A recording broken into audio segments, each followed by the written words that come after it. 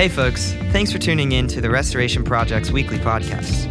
TRP is a church affiliated with the Cooperative Baptist Fellowship located in Salisbury, Maryland. Our current sermon series is a study on Paul's letter to the Galatians. Even though Paul was addressing theological controversies embedded within a first century Jewish context, we believe that there are some very important modern day applications. Perhaps the most notable is the sufficiency of faith in Jesus for salvation and the unity we find in him. Paul writes, "So in Christ Jesus you are all children of God through faith. For all of you who were baptized in Christ have clothed yourselves with Christ. There is neither Jew nor Gentile, neither slave nor free, nor is there male and female, for you are all one in Christ Jesus." Thanks for listening, and we hope you enjoy the episode. Tonight we're going to see Paul moving from a very skilled rhetorician, one who is careful with his words, to one that's just becoming overcome with emotion for this people that he loves. And we can see that even in the way that he's writing this letter to them. But let us not forget, as we open up this scripture and begin to read it, that we find ourselves in the middle of Paul's ongoing argument to a specific people dealing with specific issues. And we're doing our best to reconstruct those issues so that we can make sense of this letter as a whole. This is Galatians chapter 4, beginning in verse 8. It says, "Formerly, when you did not know God, you were slaves to those who by nature are not gods. But now that you know God, or rather are known by God, how is it that you are turning back to those weak and miserable forces? Do you wish to be enslaved by them all over again? You are observing special days and months and seasons and years. I fear for you that somehow I have wasted my efforts on you. I plead with you, brothers and sisters, become like me, for I became like you. You did me no wrong. As you know, it was because of an illness that I first preached the gospel to you, and even though my illness was a trial to you, you did not treat me with contempt or scorn. Instead, you welcomed me as if I were an angel of God, as if I were Christ Jesus himself. Where then is your blessing of me now? I can testify that if you could have done so, you would have torn out your eyes and given them to me. Have I now become your enemy by telling you the truth? Those people are zealous to win you over, but for no good. What they want is to alienate you from us so that you may have zeal for them. It is fine to be zealous, provided the purpose is good, and to be so always, not just when I am with you. My dear children, for whom I am again in the pains of childbirth until Christ is formed in you, how I wish I could be with you now and change my tone, because I am perplexed about you." The word of God for the people of God. So what we've seen from Galatians chapter 3, verse 6 up until present, up until chapter 4, verse 7, Paul has demonstrated himself to be a skilled biblical interpreter. He has been looking back over the lay of the Old Testament land to try to root his argument in the scriptural teaching. Now, this is different because in the beginning of chapter 3, Paul appeals to experience. Paul appeals to the experience that this Galatian church has had with the Spirit, the things that they have committed themselves to, the way that they have felt the presence of Christ in their own life. And then he moves into a typical Jewish way where he starts ripping the scripture apart to get to his specific interpretation on these Old Testament texts. One example is in chapter 3. We see Abraham as one who is circumcised. Now, let me see if this works. Okay, cool. Now, in the Galatian church, what has happened is Paul has come to preach his gospel. His gospel is a Jesus-only gospel, a gospel where people just have to trust in the risen Christ for all of their life and their hope. But what has happened is, as after Paul has left, other people have slipped into this congregation to reteach the gospel and put a focus on the law, to get people to go back to the rites of circumcision and table fellowship, where they're eating the right food with the right people and observing the Sabbath. If you've heard me say say that once, and you've been here over the last 9 weeks, you've heard me say that 50,000 times. But what we've seen in the early parts of chapter 3 is Paul beginning to root a biblical interpretation that now moves us away from circumcision. So Abraham is circumcised in Genesis chapter 17, and what Paul does, he goes back and looks over scripture and says, if you just look at the way that the text flows, in Genesis chapter 15, before Abraham is circumcised, Abraham is declared to be righteous by God himself. And even before that, it says that all nations will be blessed through Abraham. So we have in these passages in Genesis 12 and Genesis 15 a hint toward Gentile inclusion, non-Jewish people being included in the family of God without one being circumcised. And all God's people said, amen? Amen. Okay. What we have here is Paul is going back to the text to do a really ingenious reassessment of the Old Testament. It's not about Genesis 17. He goes back and says, even before that, see, Abraham has been identified as one who is righteous by his faith. We also see God's promise to Abraham. You guys don't mind if I just stand here, do you? It's not totally weird. Just think that you're in a lecture hall and I'm the professor and I'm roaming around. And if you fall asleep, I'll come over and smack you on the back of the head if I have to, okay? God's promise to Abraham, this is something that's important to Paul, and he begins to root this teaching as well, saying God's promise to Abraham comes before the law. The law, in fact, was added because of transgressions. The law was added as a babysitter until Jesus shows up. So we have here for Paul, God's promise to Abraham is an important promise where it's all fulfilled, not through the law. The law was just to keep people occupied, but help them to understand their wrongdoings and port them towards something that would ultimately fulfill God's promise to Abraham, which is Christ. And for Paul, this is the important thing. He moves beyond circumcision. He moves beyond the law to get people to understand Jesus. And in the later verses of chapter 3, this is where Paul says that through Christ, everyone who is in Christ, that is us, anyone who has committed themselves to following Jesus, to trusting in Jesus, to giving Jesus their everything and their all, saying, I am putting a flag in the ground and I am following after Jesus. I've had some people come up to me after service for the past few weeks and say, what does it mean to follow Jesus? What do I have to do? And in the American church, we've kind of turned it into like, bow your head, close your eyes, say this prayer, and then you'll be in the family. But what we see in the text is Jesus just saying to people, follow me, trust me, be about the work that I am about. So we have this thing where Paul is wanting to push people towards that. And anyone who is in Christ, anyone that has placed that flag in the ground saying, I am following Jesus. I'm not putting my faith and my security in circumcision or table fellowship or the Sabbath or all these different Jewish things. I'm just trusting that Jesus is enough for me. Paul says anyone who is in Christ receives the promise that God has given to Abraham. That person becomes Abraham's seed. That person becomes a child of God. That person becomes an heir. The teaching last week was basically all focused on this little bit of identity where we see us in the midst of our struggles, in the midst of our trials, forgetting who we are, forgetting who Jesus allows us to be, children of the Most High God, heirs according to the promise. Now, Brian, you're gonna like this. I was geeking out as I was looking at my own little goings on here, and it just reminded me of Back to the Future and the flux capacitor. I don't know, it was Jesus and there was everybody in Christ, and I'm sorry, we're just, for those of you that don't know Back to the Future, I'm just flashing back to my mom saying, Joshua, I never get your pop culture references, and that's fine. I can whittle a room down to 4 people, and even if it's just me and Brian that know Back to the Future, I'm okay with that. College students, make that part of your education, though, to please go back and to watch the fine feature films of the 80s and early 90s, such as Back to the Future. Show of hands, how many of you have seen Back to the Future? Okay, well, get on. You know what I'm talking about with the flux capacitor. Maybe you couldn't have anticipated me bringing that up here in the midst of us talking about circumcision and the Galatian churches, but now that you know, you see it clear as day. The Galatians, however, did not understand.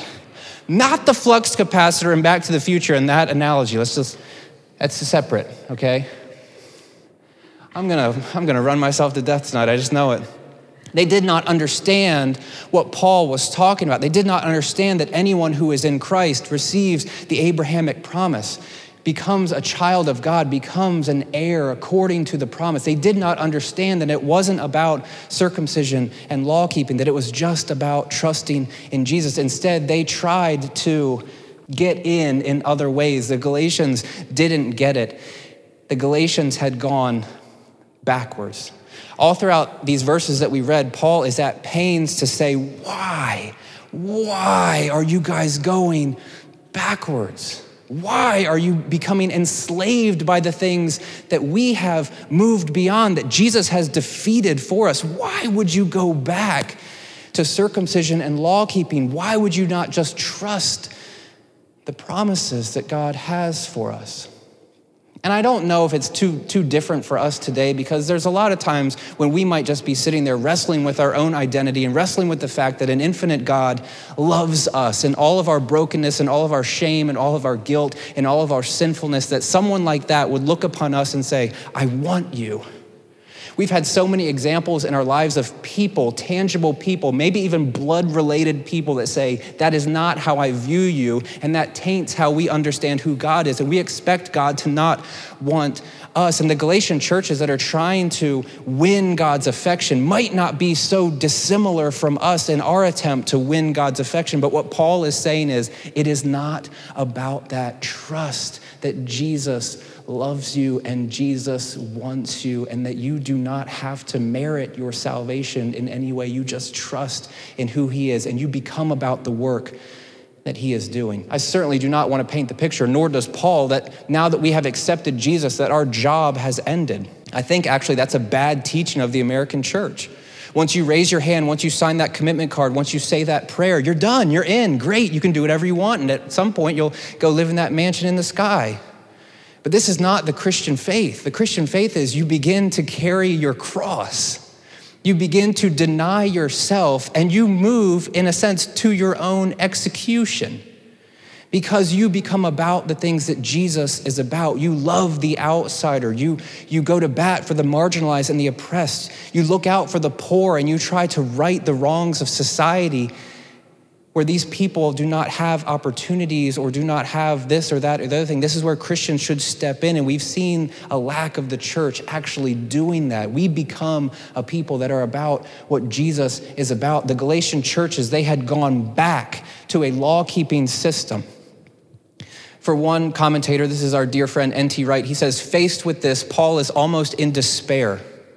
What can he do? What can he say to make them change their minds? He feels like a mother who, after giving birth, finds herself going through labor pains all over again, watching her children struggle to become the mature adults they were supposed to be. This is Paul's metaphor, which is very strange, but he says, I love you guys, and I'm like a mom that is in labor pains again. I thought we already did this. I thought we already got you guys to the point of loving Jesus, but now what we see is something different, and here I am in labor pains for you again until Christ is fully formed in you.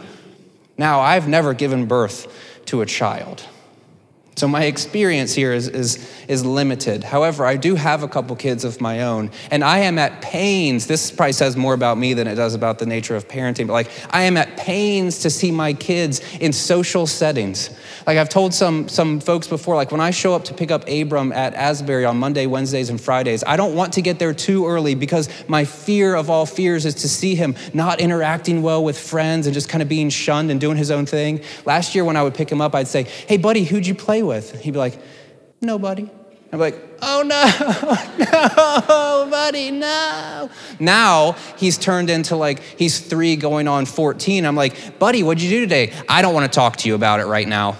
Okay, well, all right. He is his father's son, I suppose. I think Kate was a little bit friendlier than that. I was going to say when she was small, but that would infer that she's not friendly like that now. She is very friendly. I'm going to move on, though. I'm going to come back here where I can press my button. What we see is Paul being the pastor. Now, we've seen hints of this before, but as I mentioned, from 3:6 through 4:7, Galatians 3, verse 6, chapter 3, verse 6, until chapter 4, verse 7. I was trying to make that clearer for you guys and failed miserably. In Galatians chapter 3, verse 6 through 4, verse 7, Paul has been the biblical interpreter. He's been going back and rereading the Old Testament according to standard Jewish principles of interpretation. We don't understand them because we're 2,000 years removed, but what Paul was doing, he's making ingenious moves that people on his own playing field would have understood and would have identified as good interpretive moves. But now he launches into this moment of pastoring people. He moves beyond the biblical interpretation to just a moment where he is connecting with someone through the written word. He can't be there with them for whatever reason, but he just wants to communicate as effectively as he can his desire for these people and his love for these people and his emotional attachment to these people. This is not an intellectual argument anymore. This is Paul just trying to say with every ounce and every fiber of his being, like, I love you guys and I want you to see this. I want you to see this. I want you to see this. Paul is being that pastoral voice to these people. He says things like, I fear for you that somehow I have wasted my efforts on you.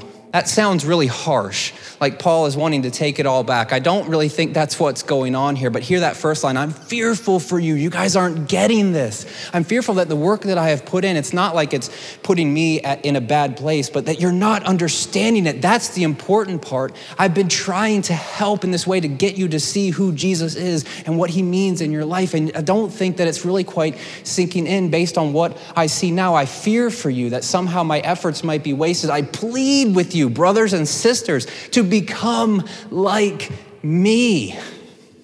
I don't know if that reads like really arrogant to you or not, but in the first century, this is how people talk, especially philosophers and theologians and teachers. This was the thing that you do. You become like your teacher because they are setting the example for you. And what Paul is doing here is saying, become like me, for I became like you, meaning I have been in a sense where I'm asking you to go. I'm asking you to not put your trust in the law, to not put your trust in circumcision, to not put your trust in what you eat and when you eat it and how you eat it. I'm asking you to not put your trust in Sabbath observance. I'm asking you to do exactly what I have done and put your trust in the risen Christ. Paul, remember, was a Pharisee. Paul was like a really good Jewish person. And he's walking away from all of this stuff. And now we see these non-Jewish people that hear Paul's message and they begin to be enticed and want to observe feasts and festivals, it says in chapter 4 in Galatians. These people, they're wanting to put their faith in that. They're not wanting to put their faith in Jesus. And what Paul is saying is, follow me. I have blazoned this trail for you. Follow me and I will take you to Jesus. I plead with you, brothers and sisters, become like me, for I became like you. How I wish I could be with you now and change my tone, because I am perplexed about you. That's a great end clause there, isn't it? Because I'm so perplexed about you. Kate, next time we have a discussion, we say, I'm so perplexed about you or about me. I don't know. Everyone's super uncomfortable right now. I think even the two of us. So we're going to move on from that. Maybe you guys and whoever maybe your dorm mates, you could pepper that in. I'm going to move on. So here, I've italicized the change my tone, because what Paul is wanting to do is he's wanting to be with these people face to face, because he understands that there's limitations in the written word. We have limitations too when we write things, specifically through our phones. Through text message. Have you ever written a text that you think was completely innocuous, and the person that's receiving the text will respond like, what is that supposed to mean? What do you mean by that thumbs up? Especially when you have like the 30 and ups that don't really know emojis, and then the 30 and unders, which know emojis really well. Apparently there's this unspoken code. I could be wrong on this, but a thumbs up is like a get out of my face, whatever. But I send thumbs up all the time, like, got it, roger that. So I'm over here like, yes, absolutely, I can be there, thumbs up. And the person on the other side might be thinking like, what a jerk. What a stupid jerk with that thumbs up. I'll give you a thumbs up. Something to that effect, I'm not sure, but there's a breakdown, and I've learned this the hard way through ministry, where I thought like, I can write relatively well, and I could just compose my thoughts here and shoot off a text that's actually a paragraph, and that'll be really good for our communication. No, it isn't, ever. Nothing can replace that face-to-face conversation that people are having. And this is what Paul is saying. I wish I could change my tone because I know that I've been laying you guys over the coals here a bit. But what I really want to do is to demonstrate how much I love and I care for you. And if I could just be in front of you, I could change my tone with you. And I am perplexed about you, but not in a jerky sort of way. I just really care about what you're doing and who you are. And then we have this line here where Paul says, I am again in the pains of childbirth. Again, it's a weird metaphor, but not completely out of the ordinary for a man to use this. I'm again in the pains of childbirth, namely until Christ is formed in you. Paul, as the preeminent pastor, wants nothing more than for the people in his community to understand who Jesus is and to be fully formed, to reach maturity, to be able to understand who Jesus is and who Jesus is calling them to be, and then to be that within their community of faith and beyond. And Paul, in these few verses, is struggling to communicate this and just wants them to know that at the very end of the day, he just wants Jesus to be formed in them. N.T. Wright says here he describes his aim for the Galatian churches very strikingly. Until the Messiah is formed in you, his goal, that's Paul's goal, is that the messianic life, the self-giving love which embraces all alike, should appear in their own community. Richard Hayes says something similarly. The aim of Paul's missionary labors was to see Christ formed in human communities of love that transcended old cultural boundaries. I think that we miss this a lot, even though we talk about it every week. What Jesus has done is fundamentally change everything.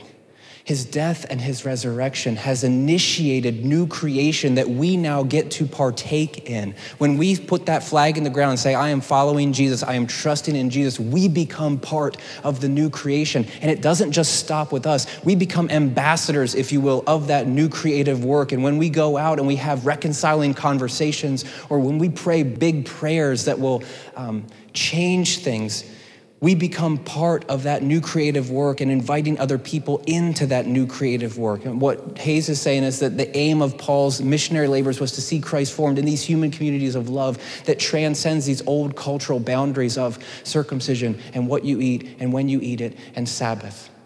It's a community of love grounded and rooted in the love of Jesus. One final scholar, Scott McKnight, says Paul's goal was clear. He wanted the Galatian converts to grow in the Spirit until the image of Christ was formed, actually transformed in them. This would be a life of the Spirit, not the law. It would be centered in Christ, not Moses. It would be the universalism of the Abrahamic promise. That is a loaded theological statement when even back in Genesis chapter 12, God says, Abraham, it's through you and your seed, the entire world will be blessed. We narrow that down to a specific people, but what God is wanting to do is to reach every square inch of this globe under the banner of Jesus. It's not the nationalism of the Judaizing view of the Mosaic law. It's this universalism of the Abrahamic promise. I am again in the pains of childbirth until Christ is formed in you. Now, throughout the New Testament, Paul has ways of demonstrating what this looks like for people to be formed in Jesus, what it means or what it looks like for them to reach this maturation process. And for people that have spent time in church, maybe you've heard some of these things where you put off the old person and you put on Christ, where you become something completely new. There's a few texts in the New Testament I think bring this to the fore. Don't phase out on me here, even though you can't see me up there dancing. Just imagine I'm behind you dancing. Romans chapter 12. Therefore, I urge you, brothers and sisters, in view of God's mercy, to offer your bodies as a living sacrifice, holy and pleasing to God. This is your true and proper worship. Do not conform to the patterns of this world, but be transformed by the renewing of your mind. Then you will be able to test and approve what God's will is, his good, pleasing, and perfect will. Romans chapter 13, just one chapter later, the hour has already come for you to wake up from your slumber because our salvation is nearer now than when we first believed. Now, Paul is tapping into some apocalyptic type stuff here. He's setting a context for where people were understanding that Jesus would return and his return would be imminent. Okay, and now 2,000 years later, we still await this, but he's laying out some principles for people in the midst of the waiting. The night is nearly over, he says, the day is almost here. So let us put aside the deeds of darkness and put on the armor of light. Let us behave decently. I think that's kind of an undersell. Let us behave decently as in the daytime, not in carousing and drunkenness, not in sexual immorality and debauchery, not in dissension and jealousy. Just note here for a second. When people talk about sinfulness, we talk a lot about sex. We talk a lot about drinking. We don't talk a lot about dissension and jealousy. Yet when Paul is laying this out, he's talking about acting as in the daytime, not the nighttime, and putting away the deeds of the night. And here he's giving some examples, not in carousing and drunkenness, not in sexual immorality and debauchery, not in dissension and jealousy. And you might be like, okay, I'm cool. I don't get drunk. I'm not carousing. I'm not even sure what that means. It doesn't sound like something I'm into. I'm not sexually immoral in the ways that, the guy up here with the microphone might be thinking I am. I'm okay there. But when he starts getting into the sins of dissension and jealousy, it's hard to dodge that. It might just be me. I don't know if this is like a product of a grad student or what, but like when I see anybody that I went to school with publish a paper or a book or get any sort of award or get a cool teaching post at a really cool school, I go into self-loathing for 5 to 10 minutes and I reevaluate my life. Even though I love what I'm doing and I know that I'm called to it, I still struggle with that jealousy. And here Paul is calling that out as a sign of something that we should not be doing. He says, rather clothe yourself with the Lord Jesus Christ and do not think about how to gratify the desires of the flesh. And again, even when we say something fancy like gratifying the desires of the flesh, we immediately go to sex. I immediately go to sex. I don't know we don't think, though, about dissension and jealousy as an act of the flesh, but here Paul is laying this out. This is not the way that we should be living. We have another text here. I believe this is the one from Ephesians chapter 4. He says, so I tell you this and insist on it in the Lord, that you must no longer live as the Gentiles. And here what he's meaning is non-Christians. You must no longer live as non-Christians do in the futility of their thinking. They are darkened in their understanding and separated from the life of God because of the ignorance that is in them due to the hardening of their hearts. And having lost all sensitivity, they have given themselves over to sensuality so as to indulge in every kind of impurity. And they are full of greed. Whew. He continues, that, however, is not the way of life you learned when you heard about Christ and were taught in him in accordance with the truth that is in Jesus. You were taught with regard to your former way of life to put off your old self, which is being corrupted by its deceitful desires, to be made new in the attitude of your minds, and to put on the new self, created to be like God in true righteousness and holiness. This is who we should be, and this is what we should be about. Once that flag goes in the ground, we should be putting off the old person and stepping in and clothing ourselves with Christ. And we'll see how this plays out in the book of Galatians, but for right now, just understand this is part of what Paul's talking about with this process of maturation. One more text, this is Colossians chapter 2. I want you to know how hard I am contending for you and for those at Laodicea and for all those who have not met me personally. My goal is that they may be encouraged in heart and united in love, so that they may have the full riches of complete understanding, in order that they may know the mystery of God, namely Christ, in whom are hidden all the treasures of wisdom and knowledge.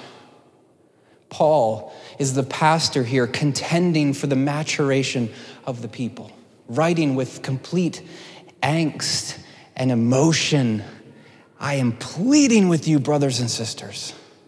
I am as one who is in the pains of childbirth, that you will grow in your faith and reach this point of maturation in Jesus, because that is who we are called to be, and that is who I am wanting you to find your identity in.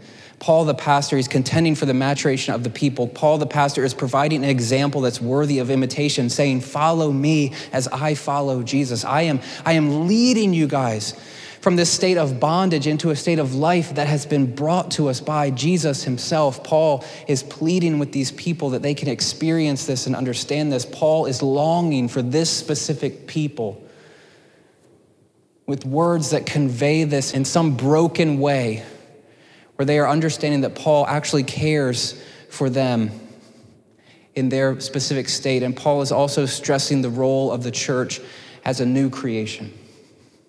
because of what Jesus has done. We don't just receive forgiveness and have our eternal destiny secured.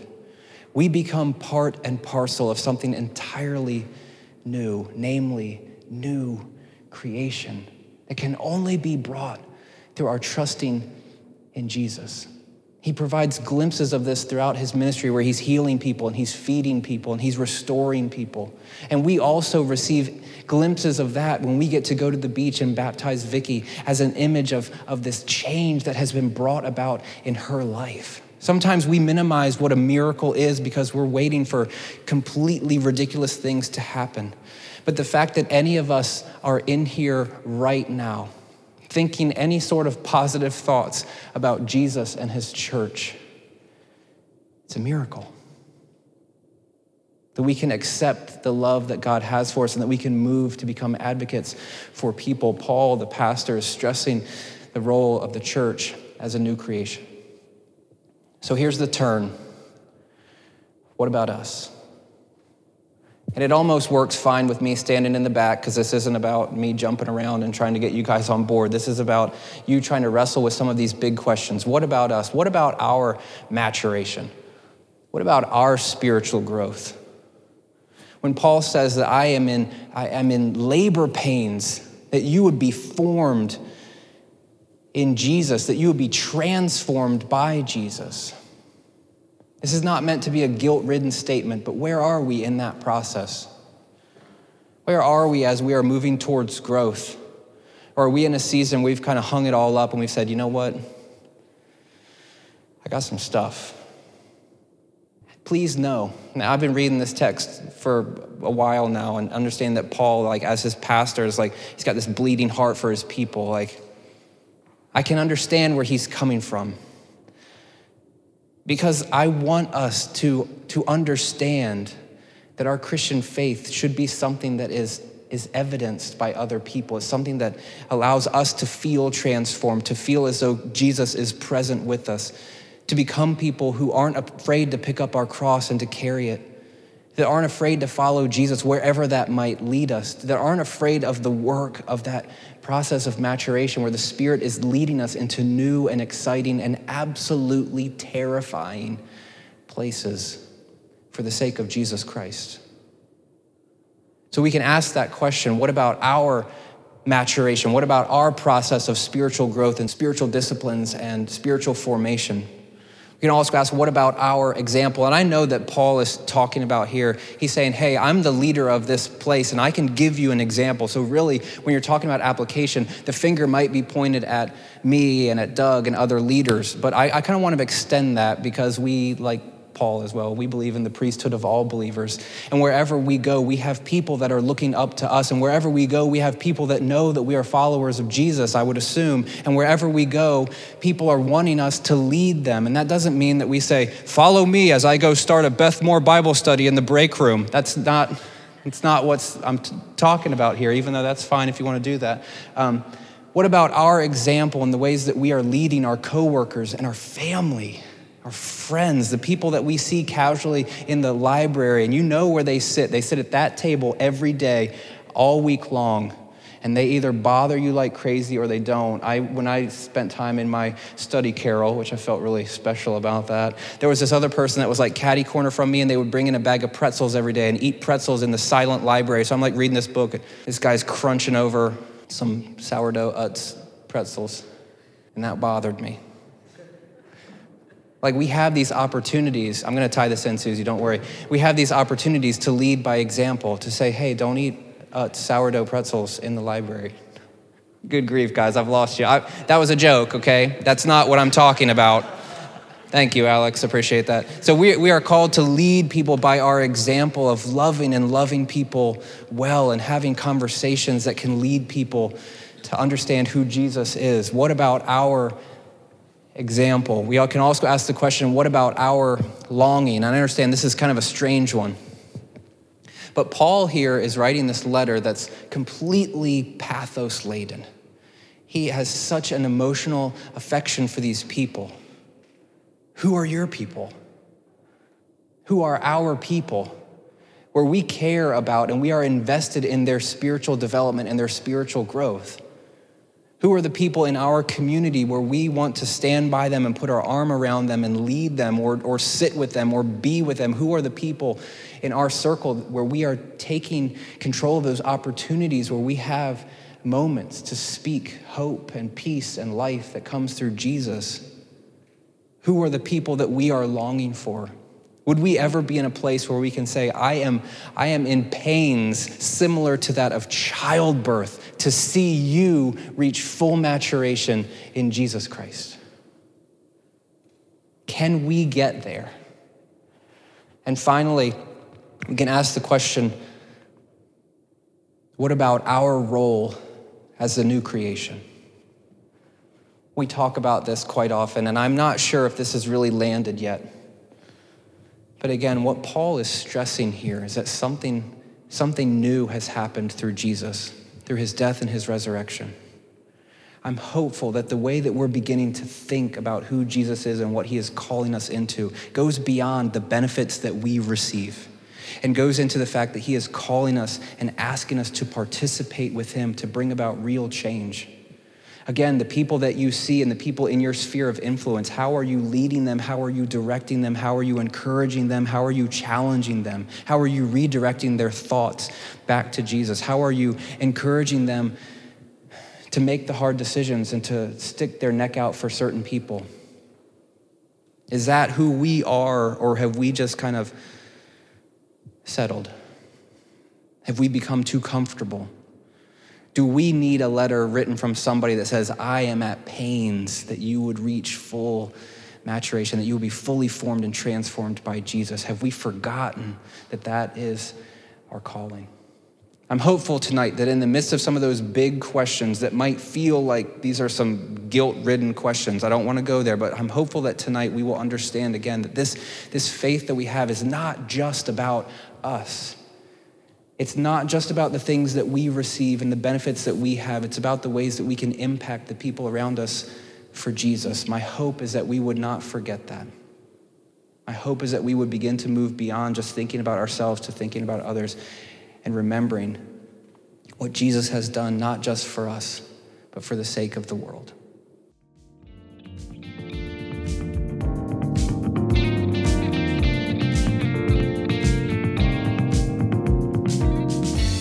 Thanks again for listening. We invite you to join us in Salisbury for one of our weekly services on Sunday evenings at 5:30 p.m. Whatever your story, there's room for you here. Again, if you'd like more information, please visit our website at restoresby.org. See you next week.